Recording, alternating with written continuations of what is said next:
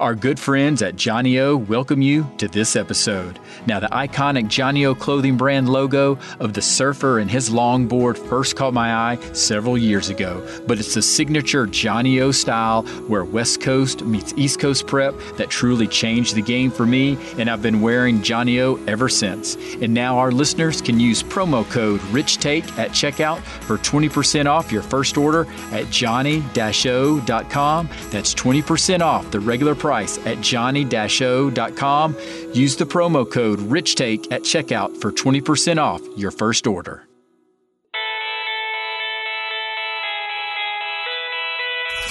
Exploring the impact of sports. Welcome to Rich Take on Sports, the sports podcast with life. Having conversations and hearing personal stories from those who have been impacted, built, and inspired by the role of sports in their lives. Here's your host, Richmond Weaver. What time is it? This is episode 114. Thanks for being an investor by investing your time to listen. While there are many people that don't have this gravitational pull to sports, there's no argument that in the world we live today, there is a true power of sports, and it goes well beyond just being a game. With the help of our guest this episode, Dr. Michael Serrazio, we explore not only part of his journey that would lead him to write a book about sports, but we also unpack some of those unique qualities of sports in our society by diving into his latest book, The Power of Sports, Media and Spectacle in American Culture, where he spent countless hours drawing on in-depth interviews with dozens of high-profile leaders and professionals in sports, media, and journalism. Dr. Serrazio is a faculty member in the Department of Communication at Boston College and is an award-winning journalist, writing for both scholarly and popular publications, and he's also the author of another book, Your Ad Here, The Cool Sell of Guerrilla Marketing. Here's episode 114 with Michael Serrazio. Welcome, everyone, to another episode of Rich Take on Sports here at Boston College with Dr. Michael Serrazio. Thank you so much for letting me steal some of your time. Thank you very much for coming. I really appreciate the chance to talk to you about the book. Well, it's easy to come when it's a day like this. It is, and it isn't always a day like this. So we rolled out the red carpet for you. You definitely did. Now, obviously, we are going to talk about your book, The Power of Sports, Media and Spectacle, but I want to dive in a little bit more about your journey of even get to a point where you're writing a book about the power of sports. Because as we've been talking a little bit, sports has been very big in my life, and it's one of the reasons why I started the podcast, just because of that power of sports. So when did you start feeling that power of sports? Yeah, it's funny. I think like a lot of people, some of my earliest memories are embedded within sports culture. You know, I mean, when I think back to the youngest days, it is on the playing fields, learning baseball, learning soccer, things like that. And similarly, some of my deepest and most powerful emotional memories are connecting with family and friends through sports culture. So I think it was that sense that there's something about sports that's embedded really, really powerfully in our social tissue as human beings. Something about sports that connects people, that brings them together, that at a young age, I think I was aware of. I think I sort of gained an appreciation for. But it wasn't really until I was starting to research and write the book that I was able to start to put, I think, some of those somewhat nebulous feelings into words. And you talk about the book is more geared towards American culture, but through your research, are you seeing that is it a worldwide thing, this power of sports? Oh, absolutely. Yeah, there's no question. I mean, if you look at revenues alone, depending on which estimate you use, the global sports industry is worth somewhere between $200 and $700 billion annually. The U.S. does a pretty good job of making up a good chunk of that. It's maybe around 70 billion, but without a doubt, there is something universal about sports. It is in many ways the language that everyone can understand, and particularly international sports like soccer, where where very much because it's a language that's communicated through the body. It's something that you don't need to necessarily know, the local dialect to be able to appreciate the beauty of what people do with their bodies when they're at play in sport. Yeah, and so you mean the communication through your body. You're talking about the physical aspect of that's how people are connecting, because why? Well, because in many ways it's something that transcends language, right? It's something that you don't need, if we think of this, in terms of any other form of entertainment, most of those have to be, translated from culture to culture. But sports is something that's universal. It's almost every culture in the world enjoys it. It's timeless. There's been almost no society in human history that didn't have sports in some form. So in that sense, it must be something really important and profound and meaningful for it to have endured for so many millennia and across so many different types of people. There must be something about the experience of it that is like fundamental to human experience in some, I think, powerful way. So how much of that is also tied to just we're all competitive?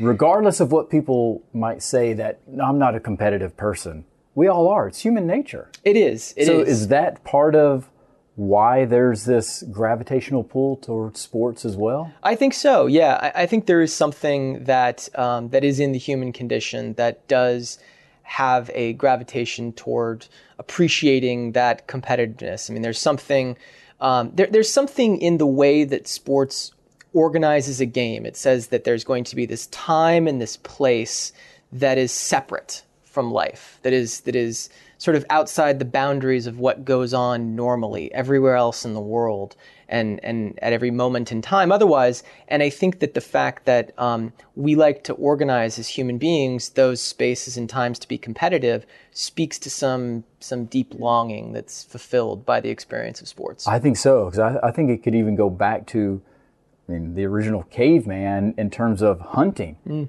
The thrill of the hunt, that you're starving, you kill something, there's a reward. That had to be emotionally fulfilling, obviously, not only just from how it would satiate you as well, but absolutely, yeah. And you can look at some of the most popular sports in America and the way that they mirror some of the hunter-gatherer experience. I'm thinking particularly here of baseball, right? So many of the motions that you see within baseball mirror a lot of the sort of things that hunter-gatherers would have needed to do, right? Throwing a ball, right, is not unlike throwing a spear in order to necessarily catch your prey on the sort of open prairie. And so I think there are ways that those traditions are sort of inscribed into things that we take for granted, motions and experiences and sort of the exhilaration of the hunt and the competition. Yeah, no, I don't think you realize we're going to have a prehistoric conversation about sports, right? It can go in a lot of directions, for sure.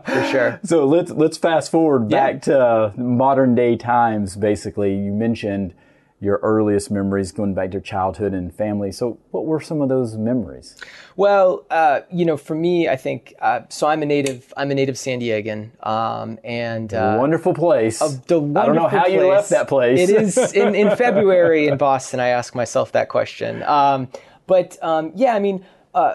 me, some of my deepest and richest memories, I think, like many fans, are of connecting with my parents, connecting with other family members through playing sports, through watching sports. For me in particular, as I got older and I wound up relocating around the country, that became the means that I would communicate with family members. And in particular, I'm thinking here of my grandfather, who lived in San Diego his whole life. And even though I moved away, I wanted to have something to talk to him about. And I think, again, like many fans, sports became the lingua franca. Sports became the thing that we had in common at a time when, because of geography, because of age, we were at very different stages of life. And so there was something about that connection that's powerful and profound, and I think really necessary in our culture in America today. And you mentioned in your book that you had this yearning to connect with your grandfather. Why was that? Well, I mean, I think like any, family or friendship or sort of relationship that you care deeply about the person, you want to have a reason to talk to them. I mean, as human beings, we are social creatures. We're competitive creatures, as we said a second ago, but we're also deeply social creatures. And we need reasons to talk to each other. We need a license to congregate together. And sports is one of the things that I think more powerfully than anything else in American culture provides that for people. So for me and my grandfather, it became conversation about our beloved San Diego Chargers. And I think that was something that, even as we didn't have a lot to talk about otherwise, this became the thing that we were able to connect over. Well, every few years you would have something. There would be hope that the Chargers would be good, right? Every few decades. Well, maybe decades. Every few decades right. in that case, yeah. Now, are you still a big San Diego fan? I am. Every time I'm back home, I always try to catch a Padres game. When the Chargers moved from San Diego to LA, a lot of San Diegans gave up on them, washed their hands of them. Family members certainly cut the cord. I understand that. I completely understand the feeling of your team divorcing you and sort of not wanting to ride it out. And I wanted to give up on that fandom, but the reality was when fall rolled around again, and I was compelled to want to watch games. It was just it was too hard. They were still the Chargers, and I think what happened is that now I hold out some sort of distant hope that they'll move back one day, You think that's a reality? No, not at all.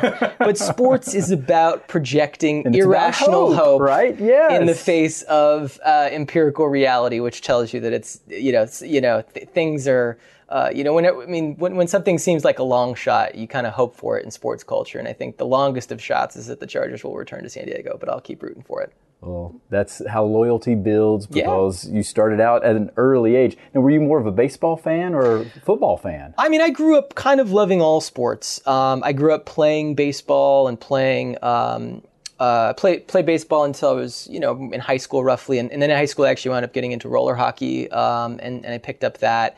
Have watched, played tennis a bit too. I've watched all the other sports growing, throughout all life stages. So fairly omnivorous when it comes to the games that we tend to love. Although I certainly probably tend to watch a little bit more football and hockey and baseball than other things. So roller hockey. Yeah. How did you get into roller hockey? Well, it was obviously you didn't have ice in San Diego. It was the 90s. Yeah, two things: geography and era. So geography, yeah. Out west, there's not a lot of ice time like the way that we have here in Boston.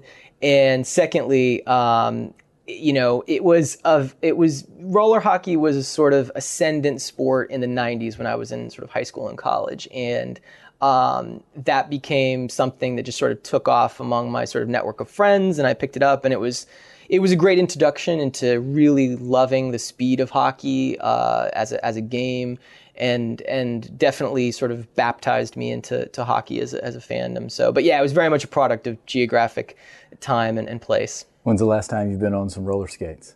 That's a great question. It's got to have been like 15 years. Probably when I was back home playing some pickup with some friends, hoping that I wasn't going to break any bones, Are you you could go backwards, forwards, you could mix it up? Kind of, yeah. I mean, the older you get, one of the things about sports is that it really reminds you of your own mortality, right? Because things that you were capable of doing at an earlier age, you either can't do now or you shouldn't do now. I'll give this example.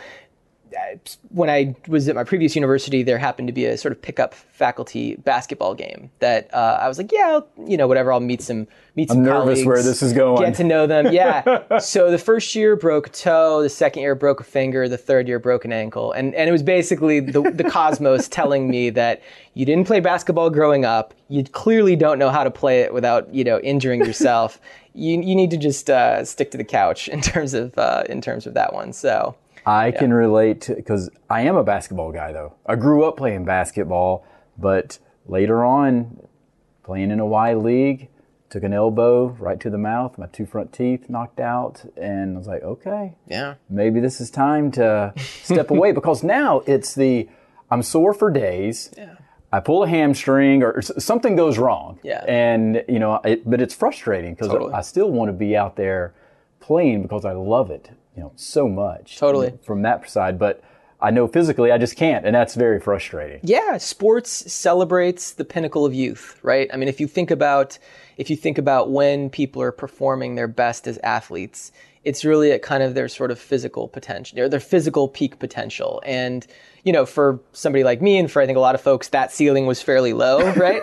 But, even as you get older, you're sort of reminded that the things that you could do when you were younger, it's no longer possible. And I think that that's one of many powerful lessons of humility that sports delivers to people. It definitely can. And I think that's also the beauty of sports, talking about the physical side, the bodies, and how it can be a form of communication. Because a lot of times you see these athletes, it's pure artistry. Oh, yeah.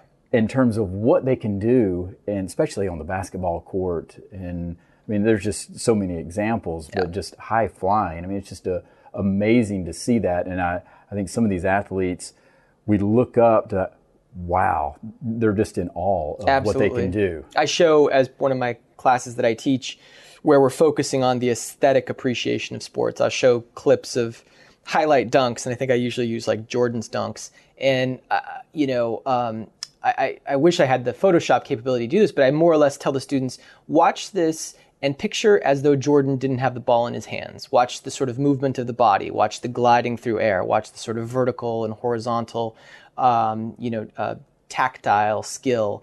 And imagine that he didn't have the ball in his hand. And I'd say you would be more or less watching some sophisticated modern dance, right? Exactly. It's not that far removed. That's right. It's really not. In terms of the sophistication. Now, getting to your book. Yeah. Did you ever have an ambition growing up that I'm going to write a book and it's going to be about sports? Yeah. So yes and no. So growing up, I always knew that I just loved writing. It was one of my favorite things. Did it just come natural to you? I don't know if it came naturally. I knew that I loved it naturally. I knew that there was something about that experience that was really meaningful. I always thought growing up that I would go the journalism route, and actually I did do a year in a master's program in journalism after my undergrad, and I worked as a reporter for a couple of years. So I had actually sort of gone down Was it in sports or just? It was generally focused. General? I did some sports reporting. It was in Houston, Texas. I was at a kind of weekly magazine, and I was kind of an all-purpose culture reporter. And sometimes I did sports stories. Sometimes they were about other things, religion, politics, music, things like that. And so I always knew, even at that time, that I enjoyed doing long magazine stories, but I always had hoped that maybe I would be able to write a book at some point. I didn't know that necessarily that topic would be sports. I knew that it would probably be something about American culture. I find the subject of American culture fascinating, the politics of our culture, the gender issues of our culture. And so when a couple of years ago I was sort of scouting for a new project idea, it occurred to me that there's this opportunity here to maybe write a book about how we can look at sports and see really insightful lessons about American culture. How you can look at sports and it can tell us a great deal about what goes on off the field in all kinds of important ways. How long did it take you to write it? So it took me a year to read everything that I needed to read about it. And this was also, so I say a year, I'm also teaching classes and, doing various other professory things. A year and your parent as well. And my 5-year-old beloved daughter, and my wife. And so it took me a year to read everything I needed to read. It took me about a year to interview anybody and everybody that I could. The research is amazing that you have in there. Thank you. It's extensive. It really is. I tried to reach out to a couple hundred possible interview contacts. I think it was around 200. And I wound up getting about 60 interviews with sports media folks, people in the business of sports, sports marketing, And so, as I guess 60 out of 200 as free throw percentage, that's pretty bad, but as batting average, it's not too bad. It's very good, yeah. Not too bad. And so it took me about a year to interview everybody, a year and a half to interview everybody I could, and then about a year to sort of synthesize it and sort of write it up. But yeah, it's a long. I mean, anytime you tackle a book, it's you know that you're stepping on what's going to be a long process. I think it's just amazing that you can compile all of that and then put everything into words like you have, and how it just flows. Because I have trouble sometimes just writing one paragraph. I can't even imagine the amount of time that you had to be able to put into writing the book itself. I think it was a work of passion. I mean, it's. I think that. There's an expression in psychology which is flow, which is that whenever you're in the middle of a task, or it can be work, it can be labor, it can be a project, but whenever you're in the middle of doing something that you love and that you feel as though what the task requires is precisely what you're capable of giving it. Psychologists have this expression for it, which is flow. You're in the moment. And I believe that athletes themselves, when they're at their sort of peak performance, are in the midst of this kind of thing, flow. And so, it seems daunting, but it's a work. I mean, to me, it was a joyful experience because, I would sit down. There was nothing more joyful for me than to sit down at the keyboard and to say, like, okay, I got an hour or two right now. I'm just going to see if I can just bang out some words on the page. And the faster the time goes, the more you're in that flow-like moment, the more that you feel sort of a sort of fusion of the universe in a way. And so, I mean, so you can relate yourself to Michael Jordan when he was in the flow, right? in the tiniest way, in the most modest way. No, I'm just, it's a great joy and pleasure and Did you privilege. ever have writer's block though? Or is that a true thing? Oh, it's a writer's thing. block. Yeah, for sure, it's a thing. No, not with this project. I've had it in sometimes on occasion. But no, it wasn't. It didn't really come about with this project. I kind of knew some of the ideas I wanted to tinker with, some of the issues I wanted to cover. I felt like I had some good material from interviews, some interesting stuff that I'd come across in sort of researching the sort of scholarly literature about it, and so. With this one, it was a fast write to a large degree, for better and probably worse.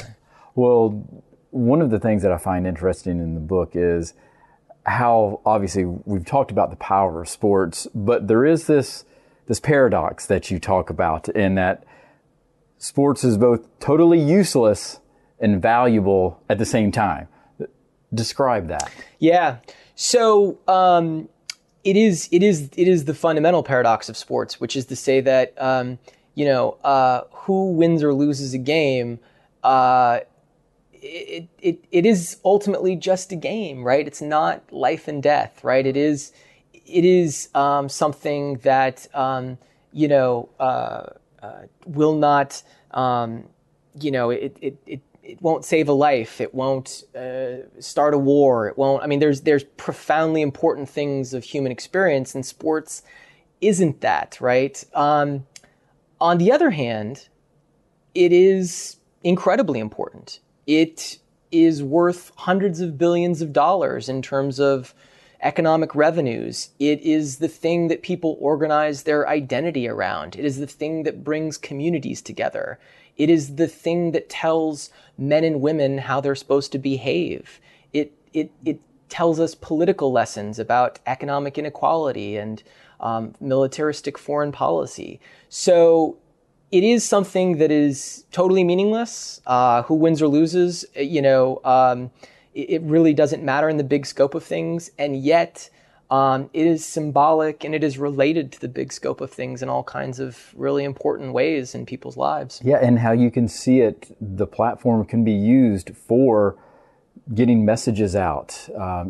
Colin Kaepernick and the Munich Games in '72. I mean, there's all of these things that center around sports because it seems like everybody is watching sports at a certain time, and that's a big, huge platform. So there is this opportunity where it does affect a lot of people. Yeah, and that is, I think, the thing that's made sports even more important in our current era, maybe compared to previous ones, which is that sports is the last thing in American culture that is massive and that is live.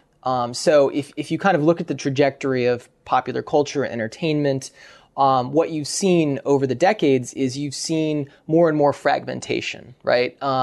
It used to be that up until the early 1980s, 90% of the country was watching one of 3 networks every night, right? The whole country is on the same page for a lot of things. Yes, because we didn't have any other options. Right. And you've had just dramatic increase in the options, whether it be cable, whether it be the internet, social media.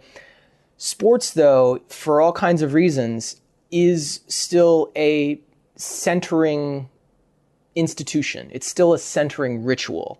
And it's still one of the last things that people have to get live. By and large, you can't cut the cord. You can't. Yeah, this is the thing that ESPN and the leagues and everyone who's involved in putting it on is praying holds true. Yeah, you have to. People have to get it live in a way that everything else in our culture nowadays you can do on your own time. You can listen. You can listen to this podcast on your own time. You can watch. You can binge watch Game of Thrones on your own time. For the most part, sports is the last thing that people are compelled to experience together, to be in the moment, to bring people into the right now. And that makes it really important. It makes it really valuable economically, but it makes it culturally valuable too, because as a culture, as a society, we need things that bring us all together on the same page. We need to feel as though we're watching history unfold together. And it's crazy that you say that, because I have been in situations, huge Clemson fan, Clemson grad, so I love the fall watching Clemson football, and I've had the situation where I wasn't able to watch the game or go to the game, so put it on DVR and tried to shut myself off from the rest of technology to hear any type of scores or any text messages and whatever, and was able to do that. But even psychologically, as I'm watching it on DVR, there's something in my brain telling me it's not live. Yeah. Something's not right. And it was weird that I had this feeling, even though it was live to me, because I had no idea what history was unfolding, but I knew it actually wasn't real. Yeah. Yeah. And which is crazy. It's crazy, but it's real. It's the feeling, that sense that you had and the attachment to being in the moment is, sports is powerful. Being in the moment. Yes. That's what is so powerful about sports as well. As a player and as a fan, I think one of we live in a moment in history where people are very distracted, right? Yes. I see this in my students, right? I'm teaching them in class, and I can tell that they're not engaged with you. No, I know that whatever they're looking at on their laptop is nothing to do with what I'm saying right now, right? But you can look around and you can see people. It's tragic, it's sad, right? Families sitting at tables at restaurants, they're all on their cell phones, right? They're not in the moment, right? As a player, sports forces you to be in the moment, right? Because whatever's happening is happening right now, and you need to be tuned into it. And as a fan, it forces you to be in the moment, right? Because whatever's happening is happening right now. And I think that's really important. People crave that. You craved that when you were trying to watch the Clemson game DVR, and it's not the same. It's something about it. There's something about knowing that the thing I'm watching on TV or the thing that I'm taking part in is shared by all of these other people at this moment in time. That's powerful. And that is very powerful. Yeah, that's right. Can we, or I should say, can sports carry it to the negative side, though, as far as trying to be in the moment, where you look at a lot of youth sports these days where, the travel leagues, they're doing games on Saturdays, Sundays, on holidays. Yeah. It doesn't matter. And it feels like it's not connecting families together. It's actually pulling them apart as far as communities. Yeah. So can we have a negative? Absolutely. You can always have too much of a good thing and then it turns into a bad thing. Without question. That is, to some degree, that's the economic greediness of sports culture, which is something, the book is part celebration, the book is part critique. And the critique And that's what I really enjoy about it, because you do have both sides. Yeah, and I think what you're describing is the fact that for all of its cultural value, for all of its inspiration, for all of its community building, all of which are good things, sports also is a business. It's an industry, and so much of what we love about sports comes at a tremendous cost because, again, going back to the examples you gave, youth athletes who are wanting to take part in stuff, that's a lucrative revenue stream for the people who can profit off of that interest in participation. As fans, we are cash registers for our teams. We love our favorite teams. Our teams look at us as a source of revenue, right? We often mistake that our favorite teams love us as much as we love our favorite teams. That is a delusion among fans. And why do you say that? Well, I say that as someone whose favorite team didn't care at all. They left, Yeah, right? they left. I mean, San Diego. Yeah, and I think you can talk to any Sonics fan in Seattle, any Whalers fan in Hartford, any Expos fan in Montreal, any fan, Rams fan in St. Louis, for whom there was more money for the team to make down the road. There was some taxpayer subsidized stadia that was going to be built somewhere down the road. We are told constantly that they used to say at Jack Murphy Qualcomm Stadium in San Diego, they used to say, well, here comes your San Diego Chargers. They're not ours. We believe they are because we build community around them. We want to believe that, though. We want to believe that, but they're not ours. It's a corporate property owned by a billionaire for whom greed was more important than loyalty. We're really loyal to our favorite teams. Our favorite teams are not really loyal to us. Yeah, because it is a true business. But as fans, you get caught up in becoming a fanatic. Completely. And you have blinders on, and you don't understand the economic power of what greed does with the money that's involved, especially with the dollar amounts now for media rights, completely. Television contracts. Mm-hmm. Is there a point that, are we reaching a ceiling with these? I mean, is there an opportunity where this bubble could burst? They've been asking this question in the sports media business for it doesn't seem a while like it, now. Though. Yeah, it has yet. So even during the last Great Recession 10 years ago, cataclysmic economic downturn, sports chugged along pretty healthy compared to other businesses, compared to other industries. I think the question of whether or not there's a ceiling, whether or not there'll be a burst of the bubble that is a question that will have a technological answer, I think. And what do you mean by that? By that I mean the young people running around outside the window here on campus and their technological habits will determine whether or not there is whether or not the media rights bubble bursts. If as we're already seeing, so if they turn their TV off, if they cut the cord, if they no longer make it a priority to sit through 3-4 hour long games, that is not the content nature, commercially interrupted 3-4 hour games. That's not the nature of content that these young people like to consume for technological reasons, for just reasons of attention span habits. So if because of their kind of technological bubble that they live in, sports does not format itself for those tastes, I think what you'll see is there's definitely a potential for that bubble to burst. But it's still the safest property to invest in. Sports keeps the lights on at the networks these days, right? It does. So it's okay for now, but I feel as though as a college professor, I can see in slow motion, in real time, my students' media habits dramatically changing.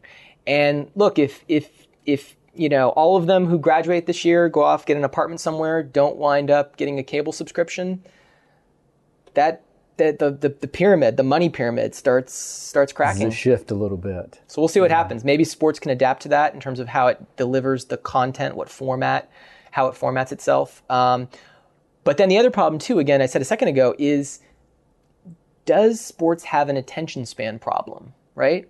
I mean, I love the immersive. I know I do for baseball. Yeah, no, hey, yeah. I mean, I can't watch it. Trust me, it is something. It is something that that is difficult to deal with. This is one of the reasons why soccer, especially with each passing year, the more impatient I become, the more patient I get the sense that other audiences become, the more soccer presents itself as bang, bang, 45 minutes, no interruption, take a break, 45 minutes, no That's interruption. Right. It's hard to sell to a younger audience. Can you sit for 4 hours with commercial breaks every time there's a pitching change? That's a tough sell. It is a very tough sell, especially what I refer to this generation as the microwave generation. They want things instant. They want it now. Yeah. And baseball just seems to be too slow. And I even think it's not just immune to, or it's just not just baseball, because once you start adding the TV to these other sports, just the amount of commercials that they have built in just disrupts the flow. And then instead of an hour and a half game, it's all of a sudden now it's a 3-hour event that you have to watch. But there's 90 minutes of commercials or breaks. And there you have, again, the sort of collision between commercial greed, like literally commercial greed in the sense that like there's greed to put more commercials in, and what audiences can sit through and what they can tolerate, and how you're going to sort of balance those two things. And then again, technology.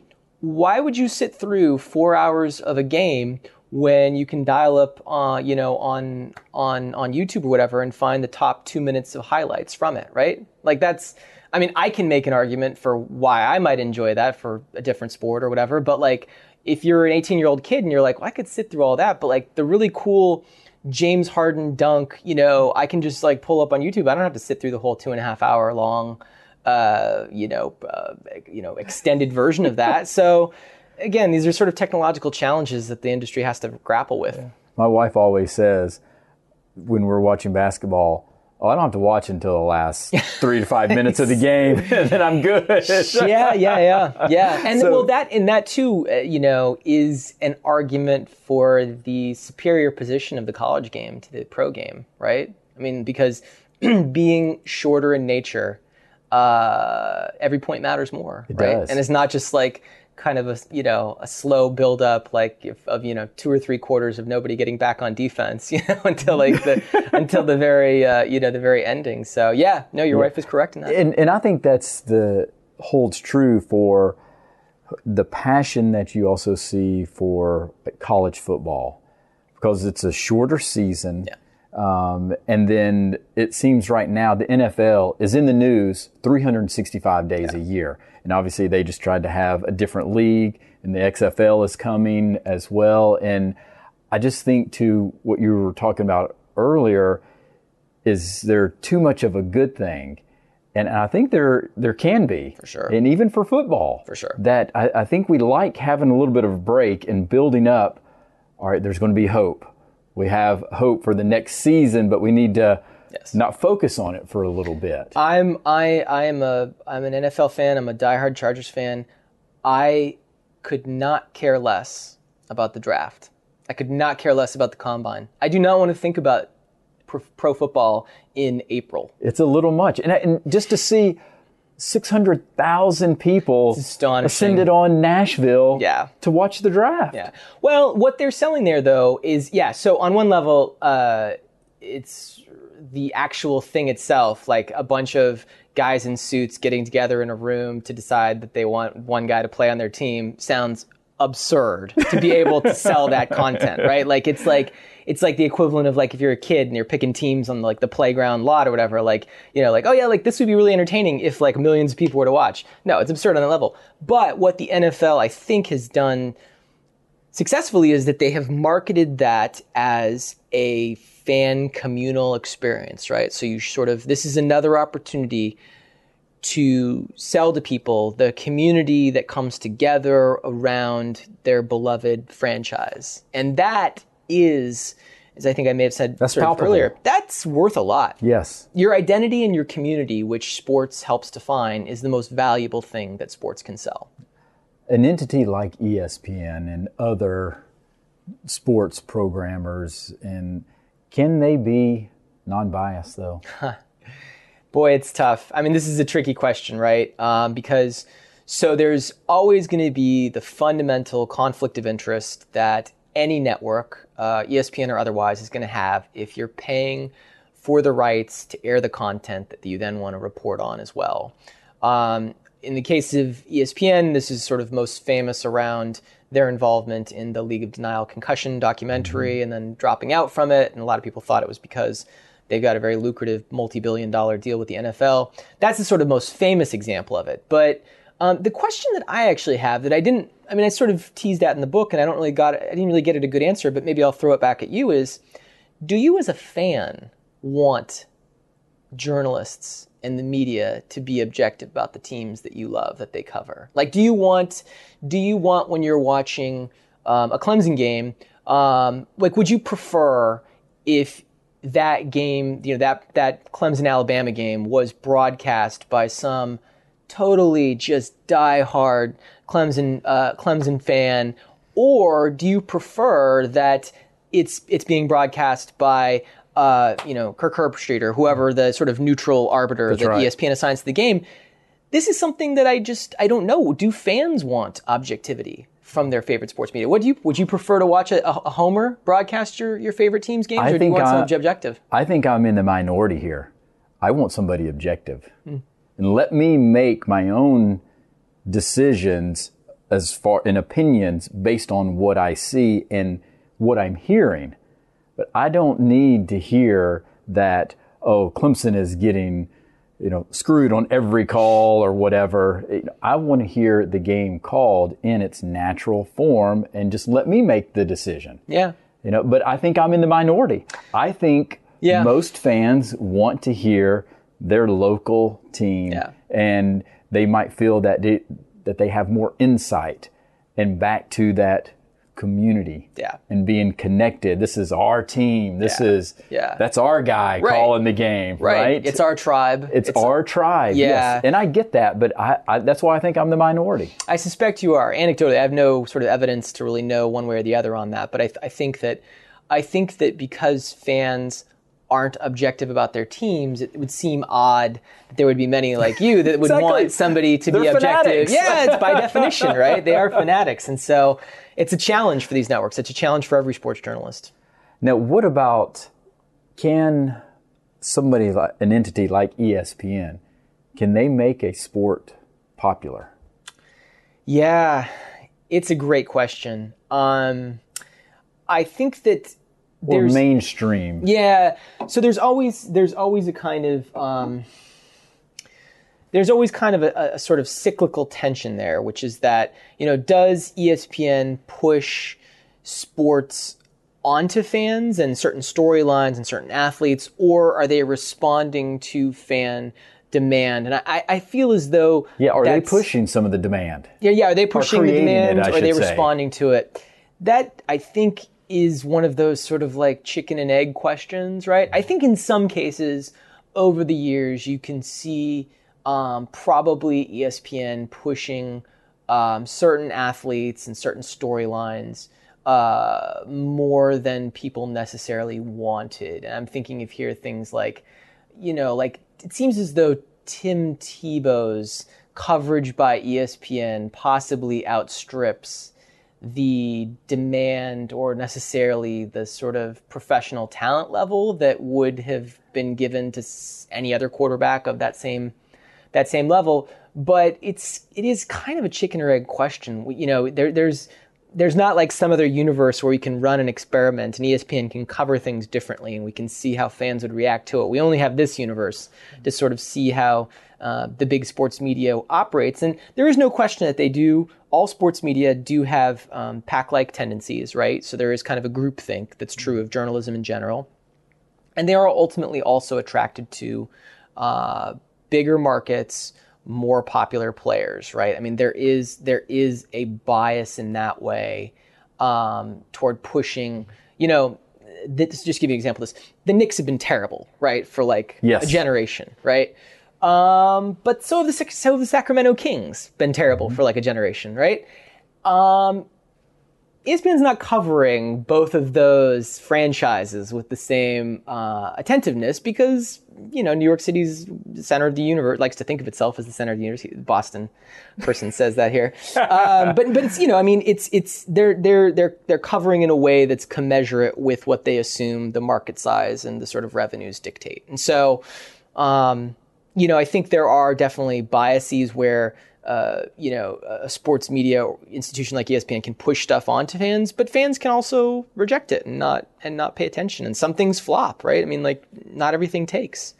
Well, it's interesting just the power that you see, like, just over the years, the UFC has gained so much momentum. Now, I think there's a whole host of factors that go into it, but I know for sure ESPN and Fox Sports covering it and promoting it is one of the main factors that is increasing the popularity of the sport. Now, again, I think there's something in human nature that just the barbaric nature of it, you know, lends itself to having a lot of people watch. But it's just fascinating to see the power that some of these media moguls, you know, have in being able to influence our viewing. Yeah, absolutely. No, there's no question that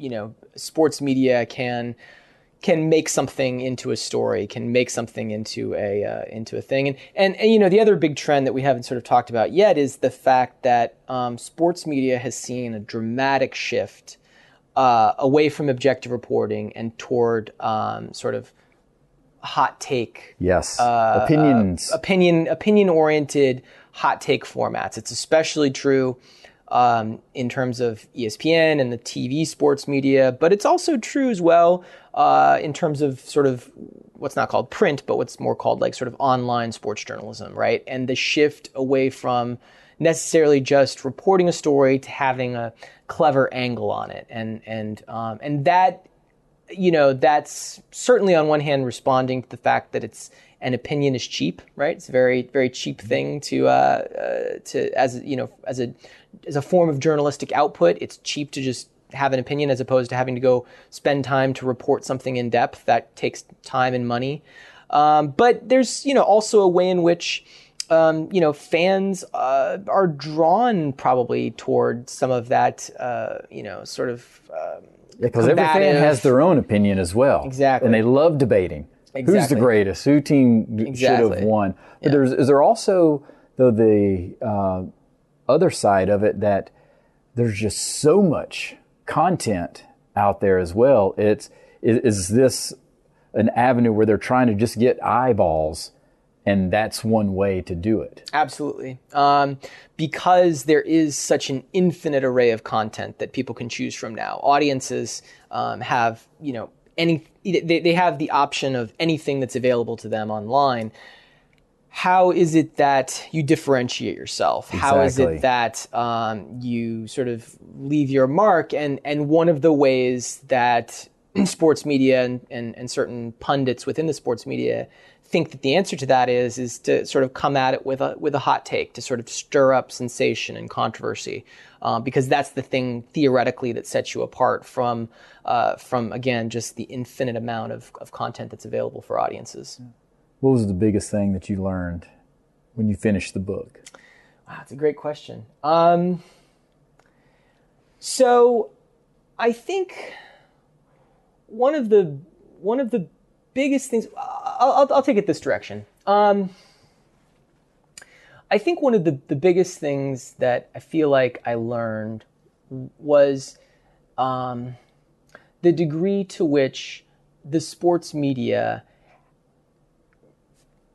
feels really under pressure and feels like we're moving into a different era that demands something different, but nobody's quite figured out what that solution is going to be. Nobody's quite figured out what the new format, what the new delivery system, what the new genre looks like. You see experiments with this. You see strategies of, well, let's incorporate more of audience tweets. Let's have someone come out and deliver an even more, insane, instigate takes, more incendiary takes. They're dabbling with a lot of different things, but I don't think anybody's really figured out where this thing goes next as far as what had been a fairly stable, lucrative, orderly, profitable system is really in not disarray, but it's being everything sort of. Yeah, they're trying to figure things out now. Called into question. Well, it used to be, you knew the format. Yeah. Right, and now it's a little bit different. Yeah. Did that surprise you? Well, it did to some degree. I mean, I think this book is one of many things that I sort of research, but broadly speaking, my area of research is sort of the media, the business of media, journalism, political communication, advertising. So sports is one form of content that I study, but I also study branding and I study political communication. And so I see many of the same trends showing up in other areas of the media, music, things like that. But sports is, is more lucrative than any of those other areas. So the fact that you're seeing these challenges that the industry faces, I think is really telling and powerful. Yeah. Now, you mentioned your other side of branding. So your other book, Your Ad Here, The Cool Sell of Guerrilla Marketing. How different was it writing that book versus this book? Well, on one very simplistic level, that book was sort of the thing that came out of my dissertation when I was sort of finishing my PhD. So that book sort of had to be a much, I think, a more sort of academic, scholarly exercise. And I think, I think with this one, I very much set out to try to make this topic as accessible as possible, right? To try to take a lot of the ideas and a lot of the sort of critiques that you find in more scholarly publications and to try to translate those as best as possible for a sort of non-professor audience. And so that was definitely the difference. Although the first book was based on interviews with advertising folks, this one was just sort of based on with interviews with sports media folks. I'm still fundamentally a sort of journalist at the end of the day in terms of how I go about researching and reporting a project. Well, you do a bunch of research. Thank you. That is for certain. Thank you. And wrapping up here, I always like to do research in terms of words of wisdom. Yeah. Pulling out words of wisdom from other individuals. And I'd love to hear some phrases, quotes, or mottos, or just life advice that has meant a lot to you. Yeah, it's funny that you asked this. I had, at the end of every academic year, on the sort of last day of the semester, I sort of offer to my students, some thoughts and usually just some quotes that I've come across over the years that I think tend to stick with me. And so a few of them as they come to mind here. One of them is the fact that I think it's a Charles Darwin quote, which is that the highest possible, I think it's something like the highest possible moral stage a human being can achieve is when they realize that they can control their own thoughts. And I'm going to butcher that quote slightly, but more or less, it is definitely a form of sort of inspirational thinking that I think defines a lot of what I feel like I've seen success in, I won't say in myself over the years, but success in other people, which is to say that the advice that I often give is that we live in a really distracting time, right? It's very easy to become taken off your sort of path, in the moment of trying to just focus on the thing that you're trying to do. Long term, if you have long-term life goals, professional goals, things like that, we live in a very distracting age where it's very easy to get off task. And so, to me, the more a person is able to exercise willpower, that's really simply a product of sort of concentration, right? The more that you're able to exercise willpower over whatever it is that you sort of focus on, I think the greater that you wind up finding that you have success in the things that you're seeking to achieve. The other thing is a quote that I always enjoy from Teddy Roosevelt, which is by far and away the greatest prize that life has to offer is to be able to work hard at work worth doing. And I very much feel that in That's my own very life. good. Yeah. Yes. It speaks. It's similar to a quote that my father always used to say when I was growing up, which was, "You won't in life always be able to do what you love, but you can always love what you do." And I think what that sort of speaks to is that you kind of make the best of the circumstances that you find yourself in, and you try to apply yourself as best as possible. And it's a sort of optimistic approach to wherever you sort of find yourself. And the final quote that I'll leave you with is actually the one that I keep up highest on my bulletin board there, which is a quote which is "There, but for the grace of God, go I." Yes. And for me, that is Very powerful. Yeah, that's always been very much the sort of quote that literally on a day-to-day, like hour-to-hour kind of experience, I'm very much drawn to the truth of that quote, which is that a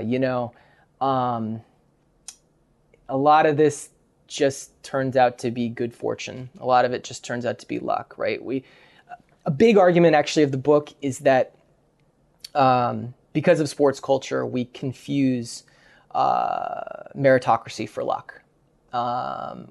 And we confuse having just been the beneficiary of good fortune for all kinds of reasons, good and bad, with having deserving that good fortune, and that we, and I'm telling you that in the realm of sports, as in the realm of life, the championship team worked hard, but they caught some breaks too. Yes, and we see it all the time. Yeah. And so we like to mythologize that it's a level playing field, that life's a level playing field. I don't think either of those things are true. I think it's very much for me an expression of grace. But there's a number of other ways that you can sort of chalk it up. And so for me, those tend to be the quotes that tend to stick in memory from year to year. Those are very powerful, and thank you for sharing, and also just thank you for your time. I greatly appreciate it. And so where can everybody find your book? Probably easiest is just Amazon. It's on Amazon, The Power of Sports. I love the title. Thank you.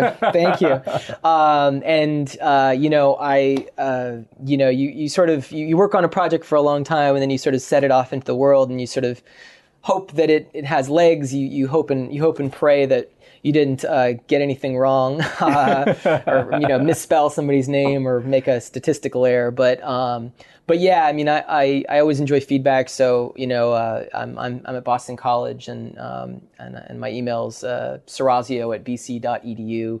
So I always enjoy hearing from anybody who reads the work, and I from the bottom of my heart really appreciate the chance to talk to you about the project, and really appreciate your listeners' time, and appreciate anybody who spends some time with it. I'll finish with this, which is. I tell my students on the absolute last day of class, I say, what is the greatest gift that you can give someone that you love? The absolute best gift, more than anything else in the world, the best gift that you can give someone that you love is your attention. And I'm always deeply grateful that my students who are required to sit there in the room have sometimes given me that. And for those who read the work that I write, that is a gift that I can never pay back. So I'm very grateful for that. Well, I think that's your best words of wisdom right there, because that is so true. And obviously you giving me some of your time has been an honor. And so, Michael, thank you very much. Thank you, Richmond. I appreciate it. Thank you. Regardless of your passion for sports, either playing or watching, or maybe even both, and in fact, You might not even be a fan of sports, but how sports is woven into the fabric of our society is undeniable. We live in a time where so many things can divide or distract us, from technology to politics, but through all of that, it's amazing how sometimes a meaningless game can become so much more, exposing the true power of sports. Now that finishes episode 114, and more of our content can be found by visiting our Rich Take on Sports YouTube channel, where you can easily subscribe, and you can find Dr. Serrazio's book at Amazon and other book sources. And remember, focus forward so we don't live in the past. All the best, everyone. You've been listening to Rich Take on Sports, the sports podcast with life. Visit richtakeonsports.com to subscribe and catch up on any episodes you might have missed. You can also follow us on Twitter at RichTakeSports. Thanks for listening.